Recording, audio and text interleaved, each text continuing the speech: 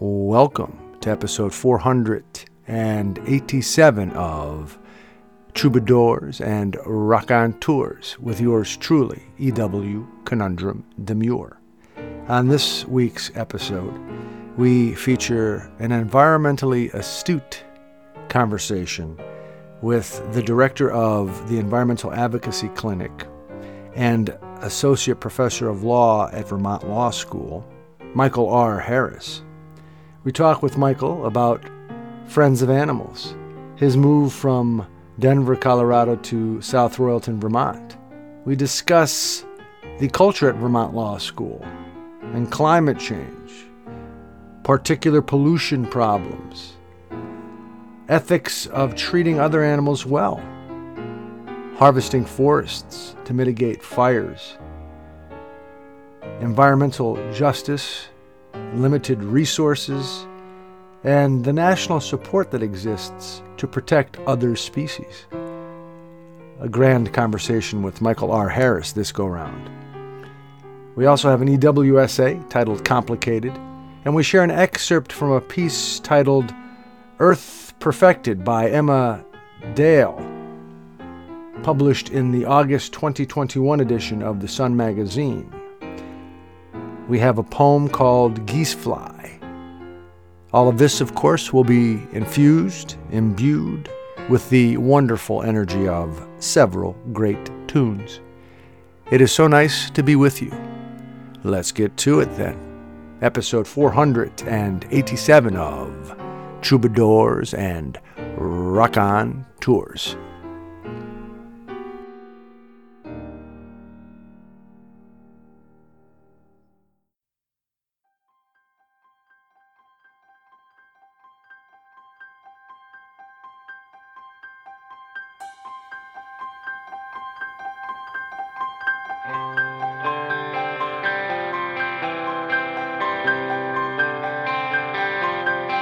Been craving more life and more love that lives in the soul of my heart. Don't wanna be no artist, I'm a dancing, singing work of art. You lit my heart with fiery aggression and you showed me the fury of love, sex and affection that you owed me. Danger, but I ain't scared.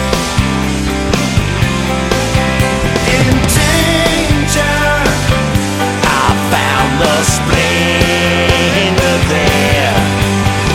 Dancing atop a flaming pit. We're dancing, we are creating it. We're dancing right on the lip of a volcano.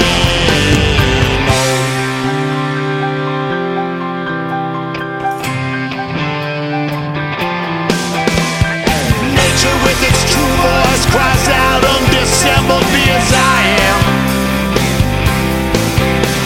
revealed in its wildest, most generous incarnation. In danger, giving me care. In danger, the fire's everywhere. We're dancing, so let the fire lit. We're dancing, we are creating it. We're dancing right on the lip of a volcano. Let's dance.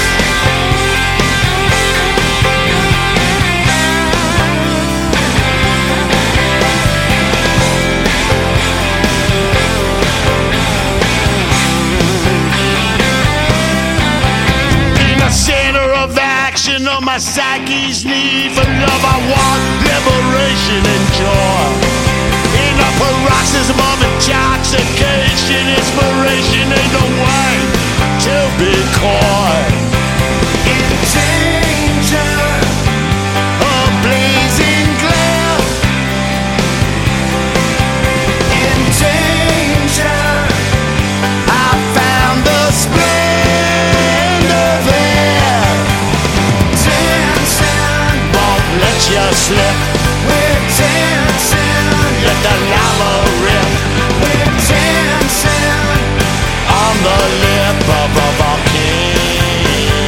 Dancing, we are creating it. We're dancing, so let the fire rip. We're dancing right on the lip of a volcano.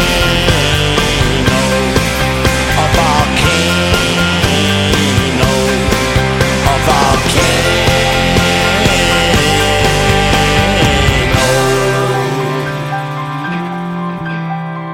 Thrown in a dance with the mystic, burning me up with its music. Sensualistic, ritualistic, alchemistic, polytheistic.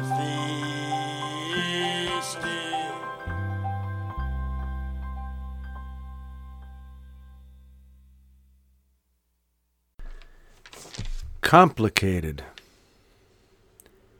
From Washington, D.C. to a perpetual fantasy of is and what should be bedevils and perplexes me. The lazy afternoons in late June are transforming by nature and by design to where the evergreen pine keeps its green, while the rest of the forest prepares to burst into a colorful, vibrant passing into another phase of a cyclical existence. The magnificence of the light from a sun star traveling through vast space and infinite time creates warm hues and reds, white and blues, and I revel in this being alive. The simple person in me wants to understand how to live this life. The complicated person does too. The web tangled, torn, reknitted, and graciously adorned with most everything one needs. Yet I still don't know or can believe that I understand the songs of the Uccelli or the coughs of the sick and tired, the joys and sorrows, the proclivity of humankind yearning for greater portions, the tobacco smoke in my lungs, and the hope that you're not killing yourself in the name and pursuit of culturally concocted notions of rebellious fun, as we lose sight of it all and ourselves, slowly coming undone.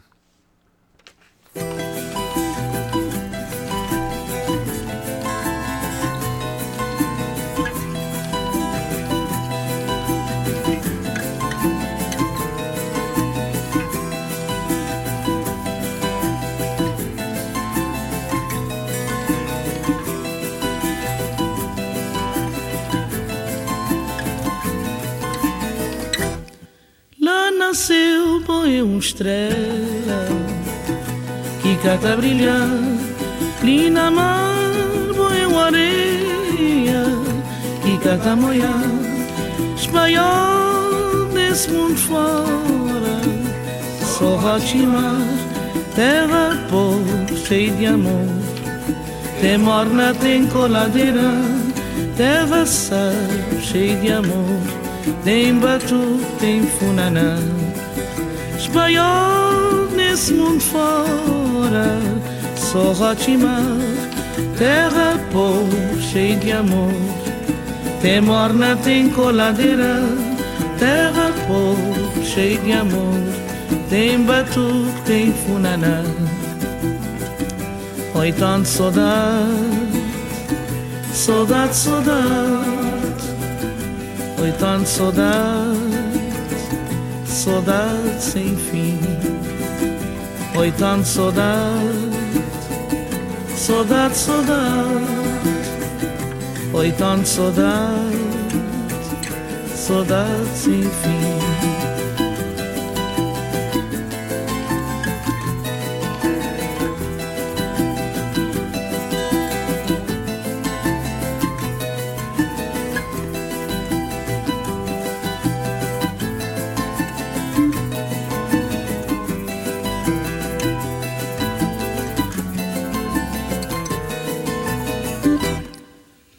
nasceu uma estrela que cata brilhar e na mar uma areia que cata moia espanhol nesse mundo fora só rotimar teve pouco cheio de amor tem morna, tem coladeira terra sal cheio de amor tem batuque, tem funaná espanhol nesse mundo fora só rotimar terra pouco cheio de amor tem morna, tem coladeira terra pouco cheio de amor tem batuque, tem funaná petit pays je t'aime beaucoup petit, petit, je l'aime beaucoup. Petit pays, je t'aime beaucoup. Petit, petit, je l'aime beaucoup.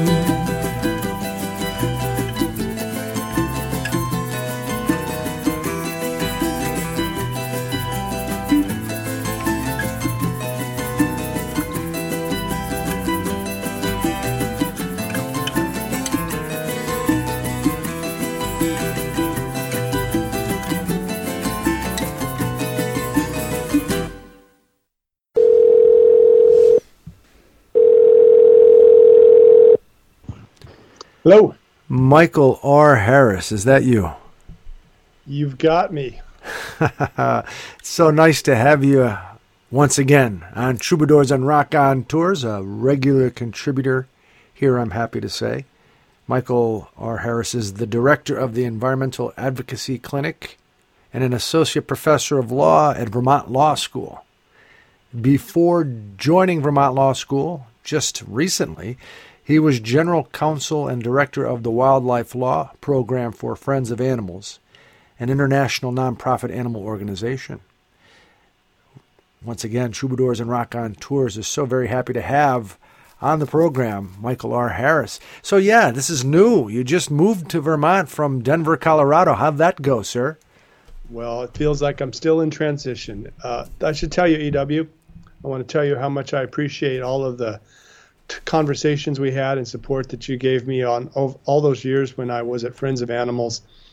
And, we both have a common interest in Vermont Law School, being graduates and having gone to school together. And I'm really excited to be back. Yeah, a move was the move. I mean, it's a long move. And at my age, it's even longer and tougher. And I have a son who's 10. And so it's been a little dramatic and, but we're here now where our house is settled and I'm at work. Yeah, are we talking with you at your office right now?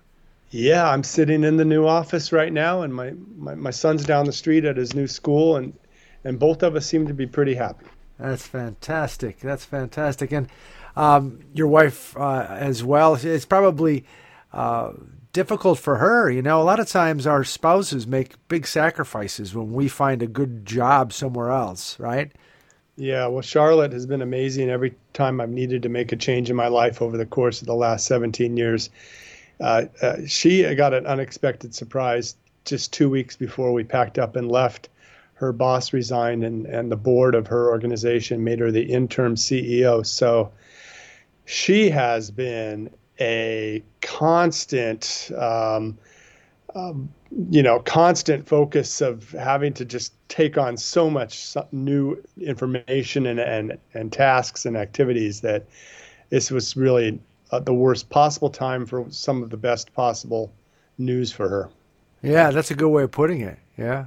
Well, I'm happy to hear both of you are getting more opportunity to do what you love in your professions. And Vermont is a wonderful place, I think, to raise a child. So I think that's going to be a good thing for Raymond. Yeah, I think so. I was really amazed at quickly he adapted to his new surroundings and how excited he was to have the challenge. So yeah, and he wakes up every morning saying, "Look how beautiful it is outside, Daddy." That's great. I remember way back when we both met each other at Vermont Law School when we were in our 20s. And I remember you looking up at the sky in South Royalton, and you were like overtaken by the density of stars there as compared to where you were coming from in California. Wow, that's amazing. You remember that. I don't even remember that, but my son and I were just doing that last weekend. Excellent. Well, that same experience all these years later, just going, I mean, look at that. That is incredible, the sky here. It's just, I was in LA when I met you the first time I came out here, came from Los Angeles, this time from Denver, but yeah, nothing matches the intensity of the sky at night here. No. And that's because people in Vermont really take care of, to a large extent, more so I think than most states, their natural environment. It means a lot to them. There's not a lot of industry. And of course, there are economic sacrifices you make for that, but they can look at the stars and see them like most others cannot. And now you're at the preeminent law school in the country for environmental law and policy. And that must be exciting. Yeah, absolutely. I mean, not only is this personal connection of having gone to school here and having taught here as a visitor once before, but the history here, and I think the culture, more importantly, of environmental law and the leadership that the faculty and students take in this field, there's nothing that rivals that. And I've been involved in environmental law programs at other schools, and they're just that. They're just programs. It's a culture here. It is. I think I heard up to 60% of the students that come here, come here with the intent of engaging in environmental law. The number of events that occur, the number of outside speakers and scholars that want to attend various lectures here or give lectures here or participate in classes here.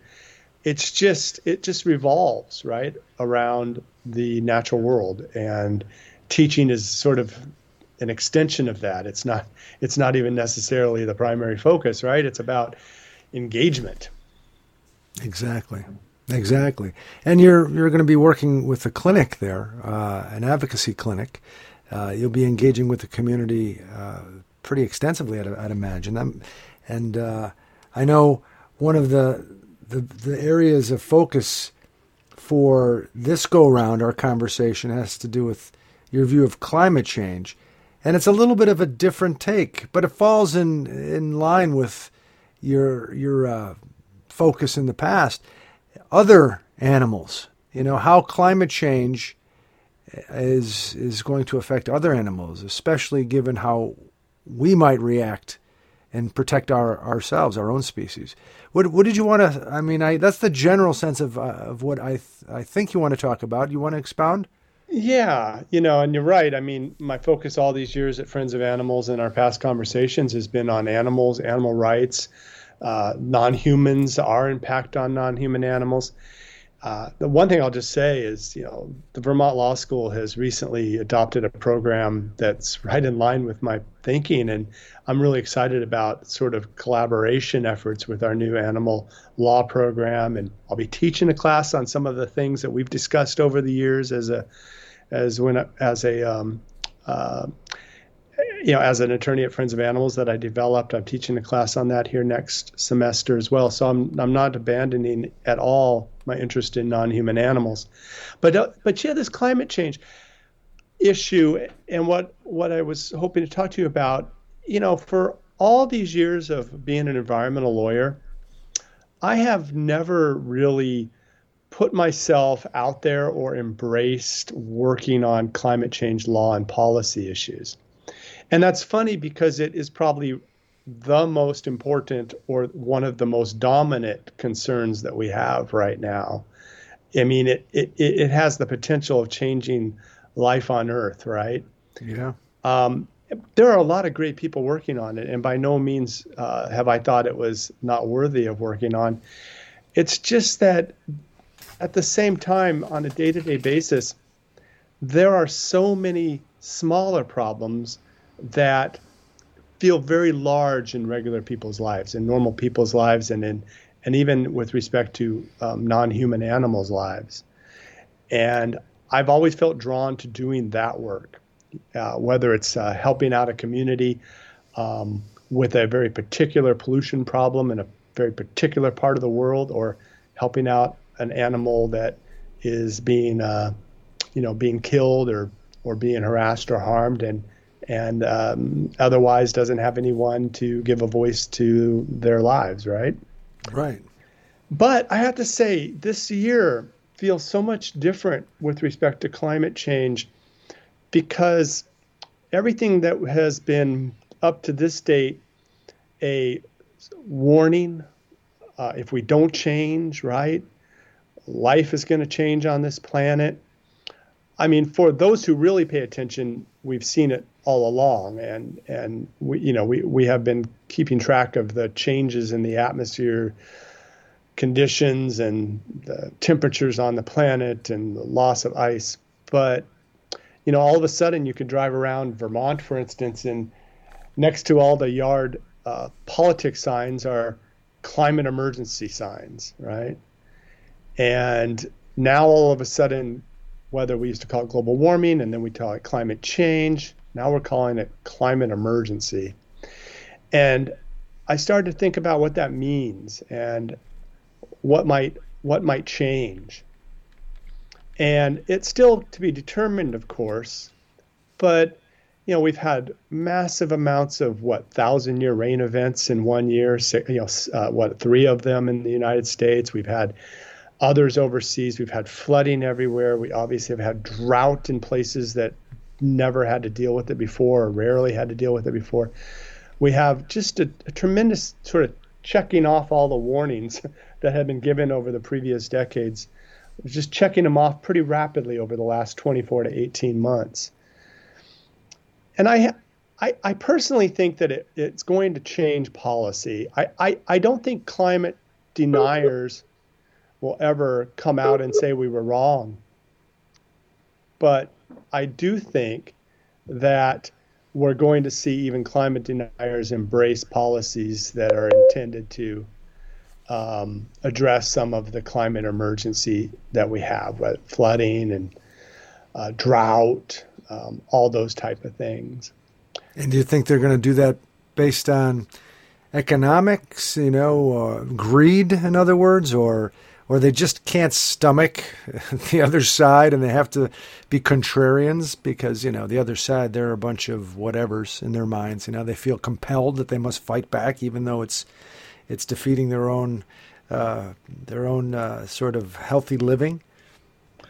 I think a little bit of all of that. I think climate deniers will never embrace being wrong, but I do think that they will have to adapt to increased pressure to deal with the effects of climate change among their own constituents.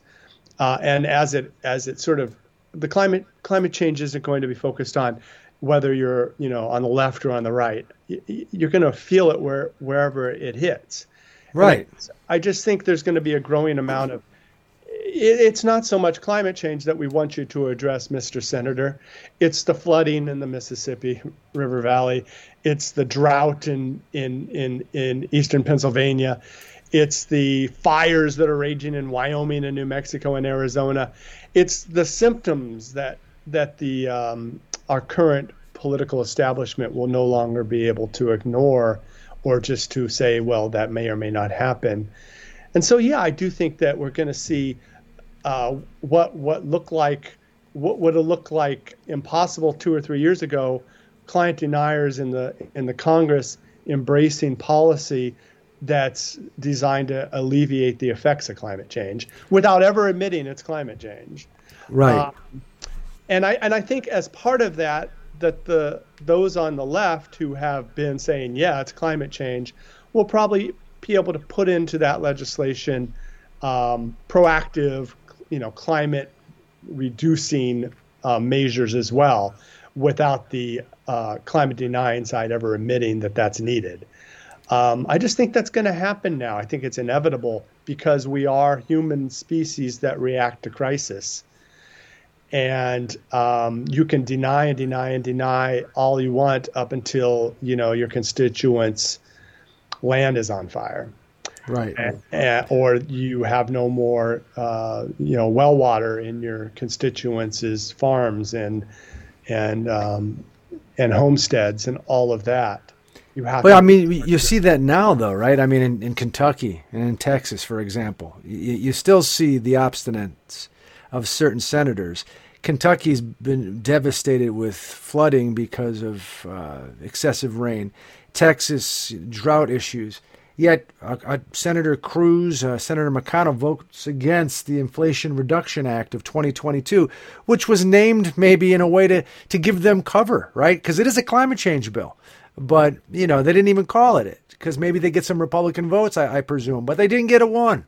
Yeah. So we're not there yet. But I think you're right. After a while, constituencies are going to say, hey, our neighborhoods are terrible. We need you to help us. I think if we were to bring a drought and fire mitigation bill that focused exclusively on funding mitigation projects and to reduce those impacts in the future, I think you're going to have widespread acceptance by the climate deniers in Congress. But the bill, the Inflation Reduction Bill, was still a more of a traditional, climate, basically climate gas reduction act, and that's not the same as a bill that we may see in the next year or two that focuses exclusively on remedying the effects of climate change. Good point. It is to a lot of folks an old school approach to climate change, but nonetheless, I think most people are saying it's progress. Would you agree? I agree. And if you think about some of the traditional environmental laws this country already has on the books, whether it's Clean Air Act, Clean Water Act, and even the Endangered Species Act, the reason that they were passed in the 1970s and 80s with support from both the left and the right, from Republicans and Democrats, is because they were addressing crises. Yeah. And I think now that we have that, the Republicans in particular will be looking for, how can we develop legislation that will address the crisis without ever admitting we have a problem?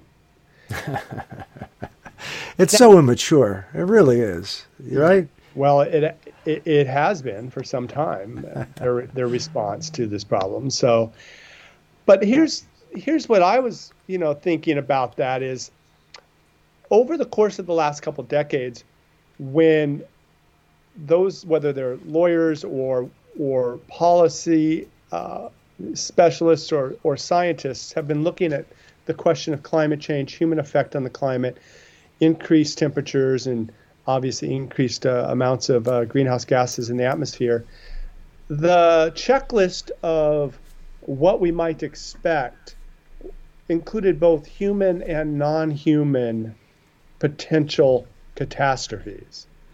So, yeah, we were predicting that there could be increased severe weather, increased flooding, increased drought, increased fires, all of that could affect humans. But we also on that list looked at how significant habitat loss could be, how we might have increasing conflicts between animal species competing over limited resources. We looked at how climate change may affect, aquatic environments. The list was very long and included the entire natural world. But as the crisis has gathered momentum, the focus is on the human side of that checklist. Of course. And so the question I am asking to myself and to others is, if we do now start seeing legislation that can be supported by Republicans that go to mitigate drought, fire, the impacts of severe weather, are we going to abandon altogether the impacts that are going to come to the non-human world? Are we just going to lose any momentum in the compromises that will be reached? And are we, in essence, signing the last of many death warrants that we have been involved with over the course of the last couple centuries for non-human animals.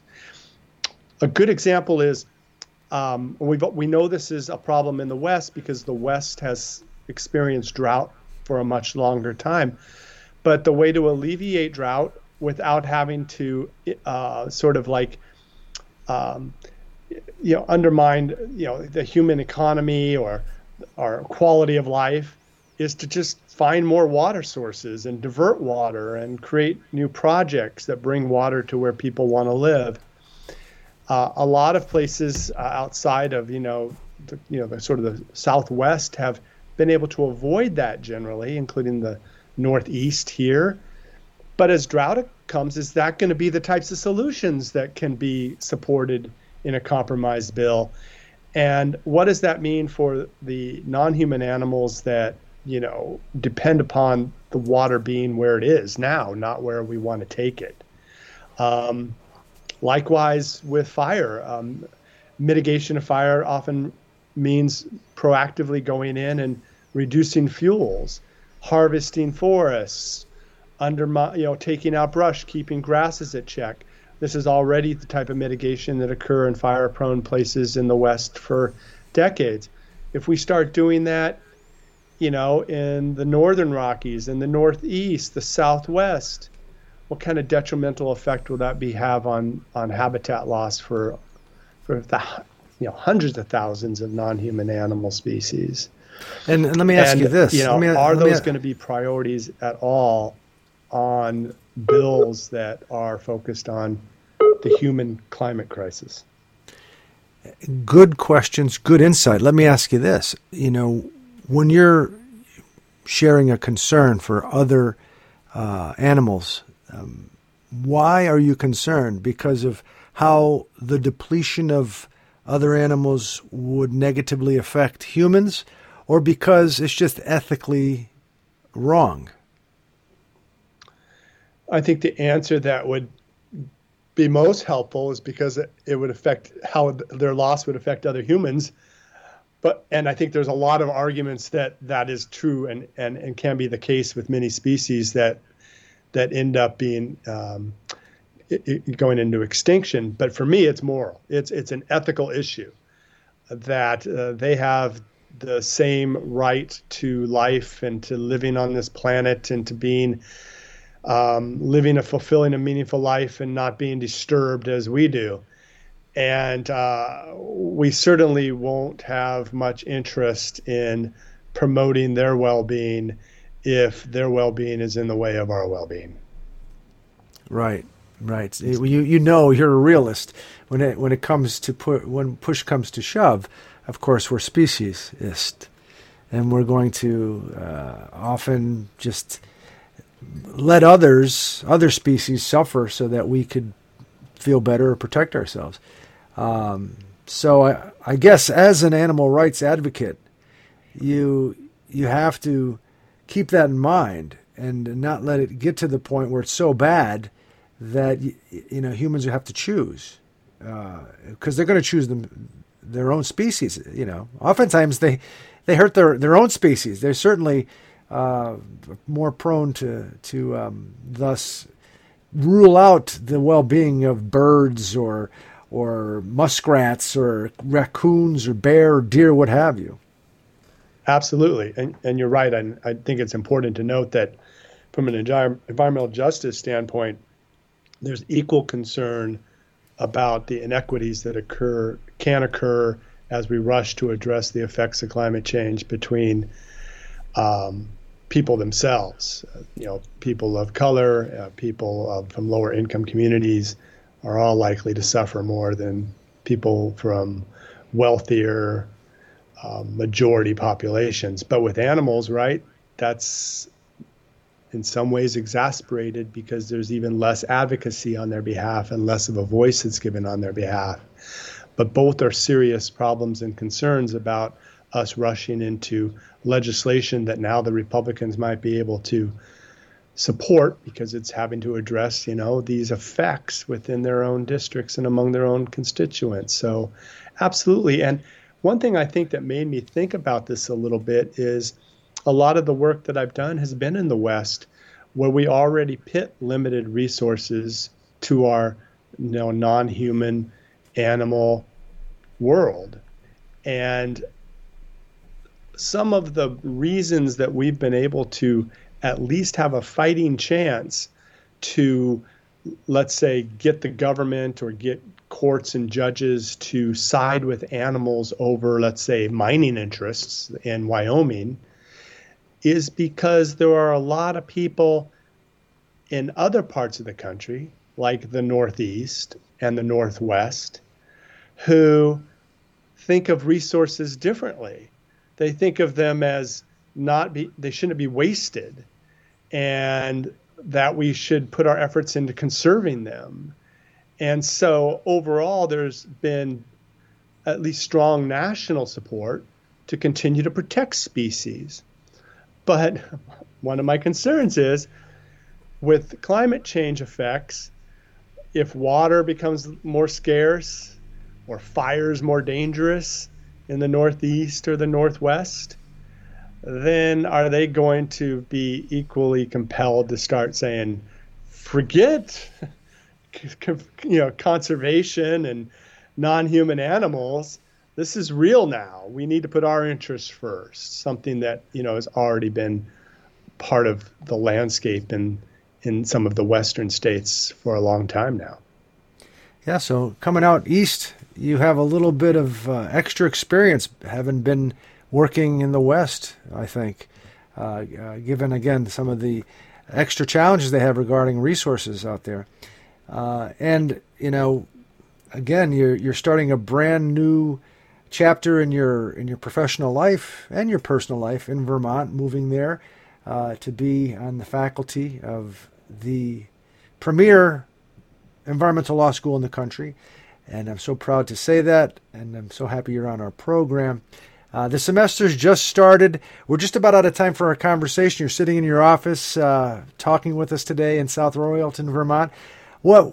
Any closing thoughts? How are you going into this first semester as a full-time faculty member at Vermont Law School?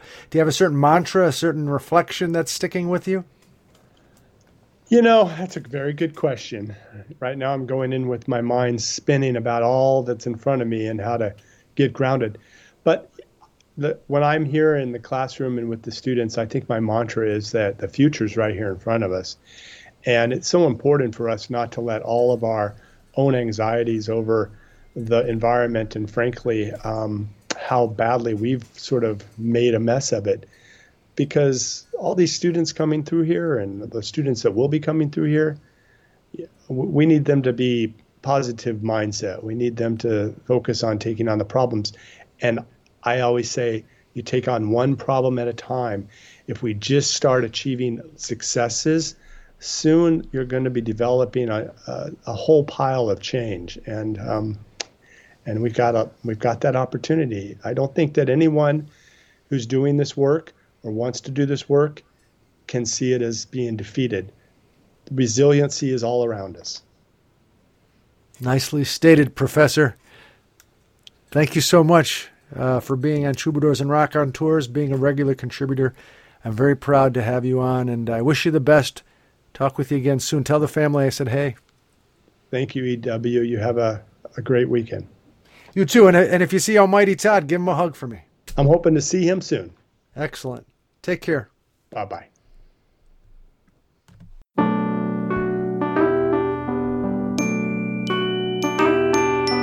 Well, isn't this sweet? Everyone's playing house. I'm not meaning to mock or trespass on this pretty place. Picture perfect scene.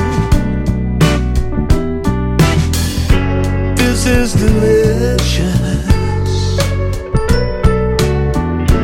How could I be so rude?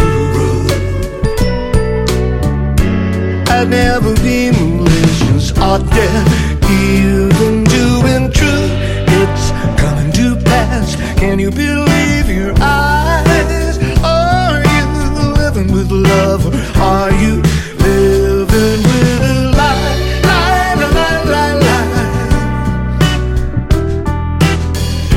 I know that you want me. Scatter those distance, give in to your wishes. You've seen it all, I know that you do. You picture this with the light pouring in, glistening with the covers pulled back and the clothes torn away from thy skin.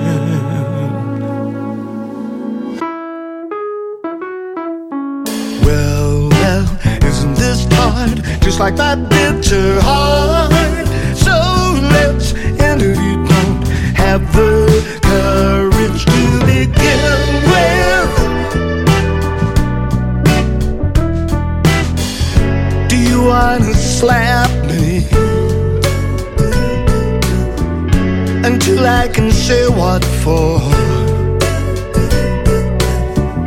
Do you wanna kiss me just once and no more?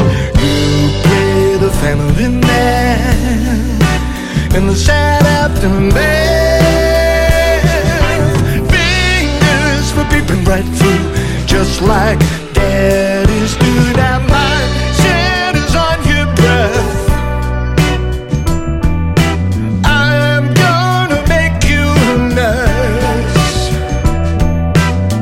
He pressed the glass to my lips. I'm gonna make you, I'm gonna make you, I'm gonna make you a mess.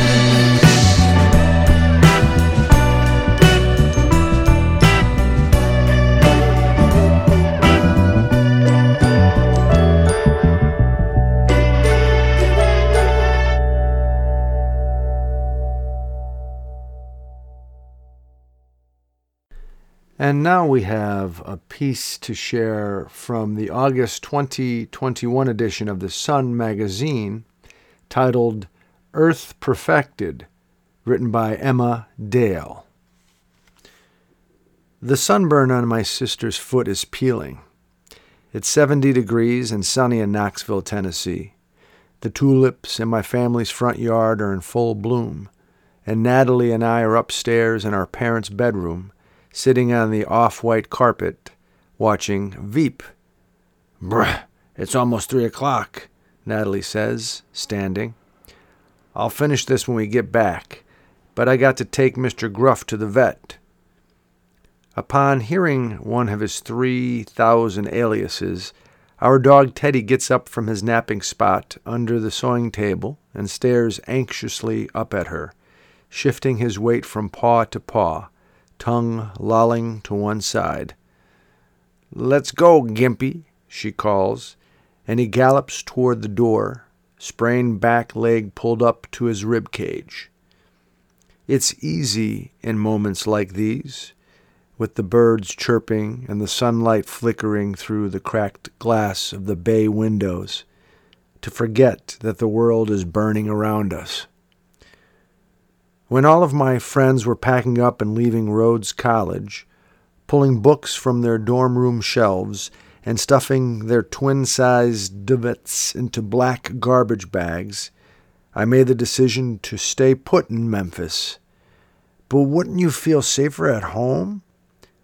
I must have heard this 1,000 times over video chat and phone calls and in text messages and in-person goodbyes from people with cars crammed and waiting in the driveway. I stuck my chin out, like the defender of 1940s home fires in a Norman Rockwell painting, and told them solemnly that this was my home. My stiff, squeaking bed, my chipped collection of coffee mugs, my backyard of Bermuda grass and clover, my succulents over the kitchen sink, my peanut butter cookies that I got for 89 cents at Aldi, my neighbors down the street with their befuddled dog Cooper, who for some reason always wanted to start something with my dog Bruno. Why would I ever go back to Knoxville and surrender my freedom to two people who, every time I called, argued for 5 minutes about whether or not they should put me on speakerphone? Speaking of my parents, they spent weeks trying to convince me to come home. At the start of the outbreak, they would call me together from the car and take turns trying to wear me down, like cops grilling a suspect. Mom would tell me that they were digging mass graves in Iran. Dad would tell me that nothing like this had ever happened in their lifetimes. Frank, that was our exit. Mary, I know how to drive. Mom would tell me that she had heard things around the office, that she wouldn't tell me because they would scare me too much. Dad told me this would be a great time for other countries to invade us. Mom told me to think of my sisters. For clarification, there are 4 of us. Me, 20, Natalie, 18, Karina, 15, and Ilsa, 13. Of the other 3, Natalie is the only one so far who seems capable of holding a non-animalistic conversation, although Karina does show occasional sparks of self-awareness. As far as I can tell, Ilsa is ruled entirely by impulse. What's wrong with them? I would ask my mom. Nothing, but think of how bored they'll be, she'd reply. After I promised to pack a go bag in case I needed to leave in a hurry, when COVID-19 tried to kick down my door at 2 a.m., they left me alone for a while. But then it was Mom's birthday, and then it was almost Easter, and before I knew what had happened, I was wrestling Bruno into his dog car seat. It's what you're probably imagining. And leaving Memphis. On the way out of town, I passed a billboard thanking, quote, our essential workers, and another advising, quote, don't panic, brought to you by cdc.gov. I wondered if I should skip stopping at McDonald's.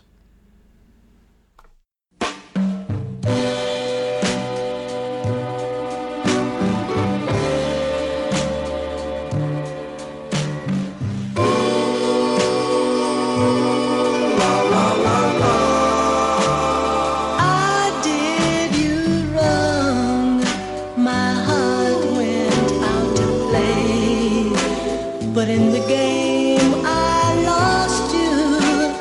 What a price to pay. I'm crying. Ooh, baby, baby. Ooh, baby, baby. Mistakes, I know I made a few, but I'm only human. You've made mistakes too. I'm crying. Ooh, baby, baby. Ooh, baby, baby. I'm just about at the end of my rope, but I can't stop trying. I can't give up hope, 'cause I feel one day I'll hold you near, whisper I still love you until that day is here. I'm crying. Ooh, baby, baby. Ooh, baby, baby. Ooh, baby, baby. Ooh, baby,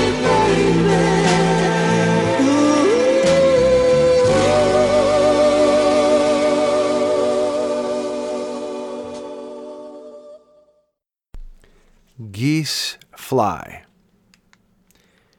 This chill in the morning air, as a highway of motor cars hums in the distance through the woods over Summit Lake Creek. I can imagine black bear and deer drinking from it, while geese fly over, white, black, and gray, under the azure sky, squawking into the southern wind.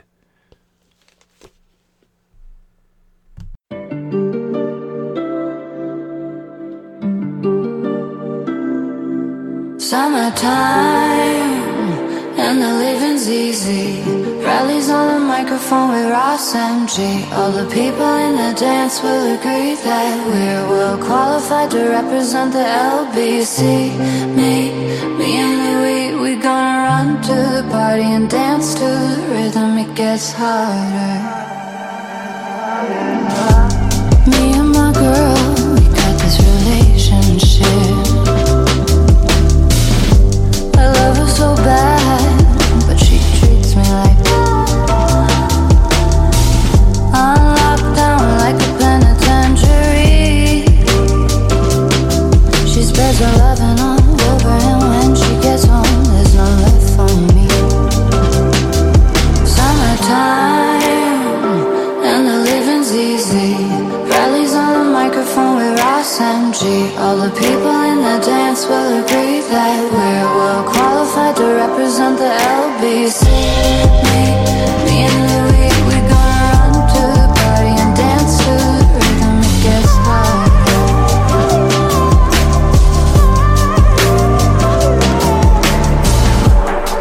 Oh, take this veil from off my eyes. My burning sun will someday rise. So what am I gonna be doing for a while? Said I'm gonna play with myself. Show them how we come off the shelf. Summertime, and the living's easy. Rallies on the microphone with Ross MG. All the people in the dance will agree that we're well qualified to represent the LBC. Me and Louis, we gonna run to the party and dance to the rhythm. It gets harder.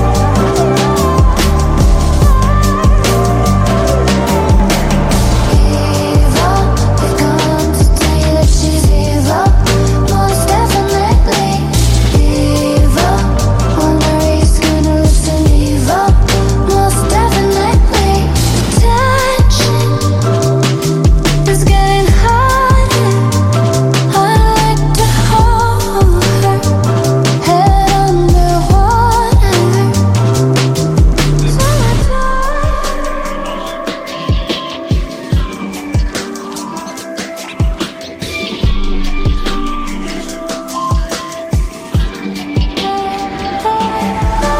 Summertime, and the living's easy. Rallies on the microphone with Ross MG. All the people in the dance will agree that we're well qualified to represent the LBC. Me and Louis, we gonna run to the party and dance to the rhythm. It gets harder. And there you have it, episode 487 of Troubadours and Raconteurs, with yours truly, E.W. Conundrum Demure. I'd like to thank those folks who made this episode possible. First and foremost, our good friend, Michael R. Harris, The Sun Magazine, writer Emma Dale, and these musical artists: Thelonious Monk, the New York Dolls, Cesaria Evora, Elvis Costello and the Imposters, Smokey Robinson and the Miracles, Lana Del Rey, Branford Marsalis and Terence Blanchard too. And of course, I would like to thank you for listening. Until next time, let's give it a go and do our best with this time. Take care.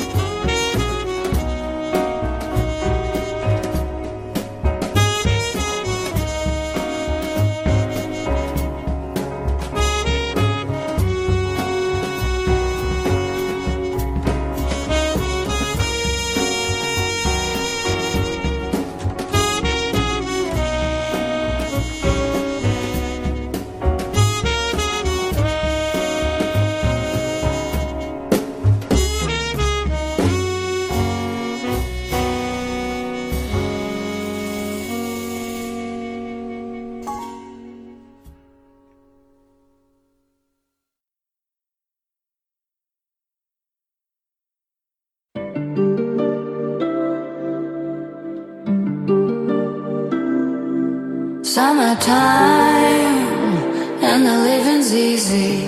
Rallies on the microphone with Ross MG. All the people in the dance will agree that we're well qualified to represent the LBC.